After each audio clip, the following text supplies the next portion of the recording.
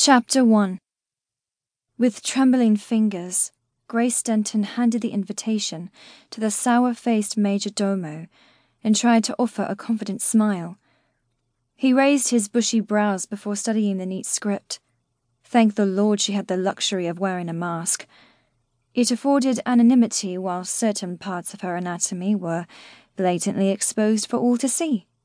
Never in her life had she imagined bearing so much flesh.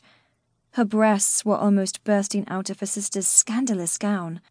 Under the servant's hawk-like gaze, she felt her control waver as doubt pushed to the fore. What was she thinking? No one would believe she was Caroline. It took more than a striking similarity to assume someone's identity. Her sister oozed confidence in every situation, whereas Grace blushed like a berry whenever she felt nervous.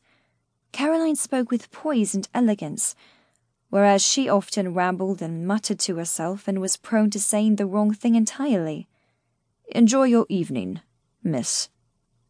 "I'm sure I will," she replied, despite fearing it was highly inappropriate to converse with the servants. As she stepped into the ballroom, she gasped in awe at the vibrant spectacle. The crowd shone in their flamboyant costumes, and she struggled to absorb the dazzling array of colours. Etiquette be damned at a masquerade, she thought, as milkmaids danced with knights and bishops and an oriental princess partnered a sea captain. Pushing through the crowd, she breathed a sigh of relief. She'd climbed the first obstacle, and now her toes were more wedged into the foothold, even if she was dangling precariously from a precipice and could easily flounder. Once the wife of a gentleman, she knew how to conduct herself in formal situations, but her education had taken place at garden parties and provincial assemblies. She had no real experience when it came to mingling with the aristocracy. Her older sister Caroline had been in London for a year, as a paid companion to an elderly matron, or so Grace had thought. Even Mrs. Whitman had been fooled. Else, despite Grace being a widow of 23, she would never have left her in Caroline's care. Grace caught her reflection in one of the long mirrors lining the wall.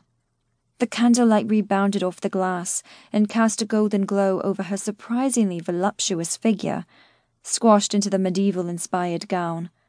From the neck down she appeared exactly like all the other ladies, elegant and sophisticated with an air of wicked sensuality. From the neck up, things hadn't gone quite to plan. She had singed a few tendrils with a curling iron. They were crispy, and the smoky aroma invaded her nostrils whenever she turned her head. What had started out as an elaborate coiffure looked more like a poorly made bird's nest. The pearl hair comb had slipped down and was digging into the back of her ear. Hesitant feet caused her to amble around the ballroom. More than a few people turned their heads to acknowledge her. The mole on her left cheek, in the same place as Caroline's, coupled with her fiery red hair, no doubt convinced them of her identity. Yet despite feigning an air of composure, inside she felt like a child in a room full of hungry wolves. Grace knew the name of her quarry, but nothing more. One word from the dissipated lord would confirm what she needed to know. After spending a lifetime with Caroline, she recognized the language of a liar, although she had no skills when it came to the mannerisms of a murderer. "Caroline! There you are! I've been looking everywhere for you." The warm feminine voice caught her off guard. Grace swung around with a gasp, her fingers fluttering to her throat and coming to rest on the topaz necklace, another of her sister's prized possessions. "Why? Am I late?" Grace knew her voice lacked confidence, knew the lady before her was a stranger. "No," the lady replied, her curious gaze roaming over Grace's hair. "You're not late. But Barrington is looking for you, and he is not best pleased. I thought I ought to warn you." Grace recalled no mention of a Barrington in her sister's diary.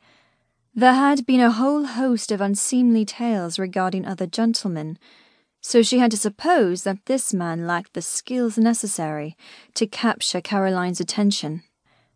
Guilt flared. Reading the evidence of someone's innermost thoughts was a gross invasion of privacy. She'd spent a whole day holding the book in her hands before finally deciding to peel back the cover and peer inside.